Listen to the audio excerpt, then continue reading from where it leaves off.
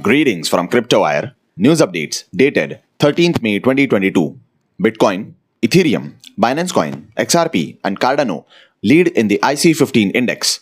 The value of IC15 remains in the range of 40,000 and 41,000. Terra USD, Tether, Binance USD, and Bitcoin have been traded the most by volume in the last 24 hours. Cryptocurrencies are down even today.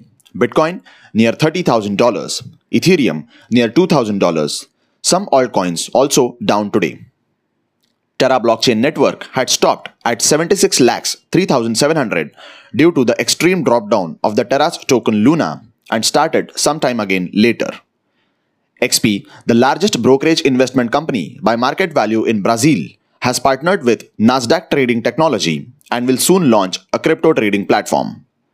Major crypto exchange Binance has announced that it will be delisting the future contracts of the Terra Luna due to the 99% price drop of Terra.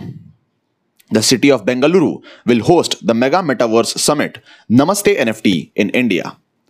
The incumbent president of South Korea, Yoon Suk Yeol, will roll out the crypto legislation in 2023 for the welfare of the country.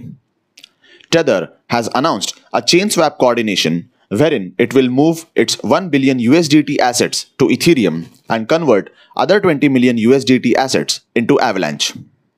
Famous cricketer Rohit Sharma has launched his personal NFTs on the cricket-based NFT platform FanCraze.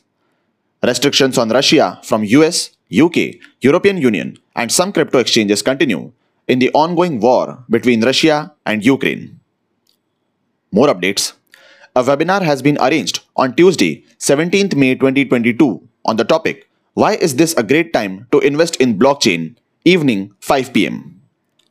For more updates, do follow our Facebook, Instagram, Twitter, and YouTube pages of CryptoWire, social media ID @RealCryptoWire. Thank you.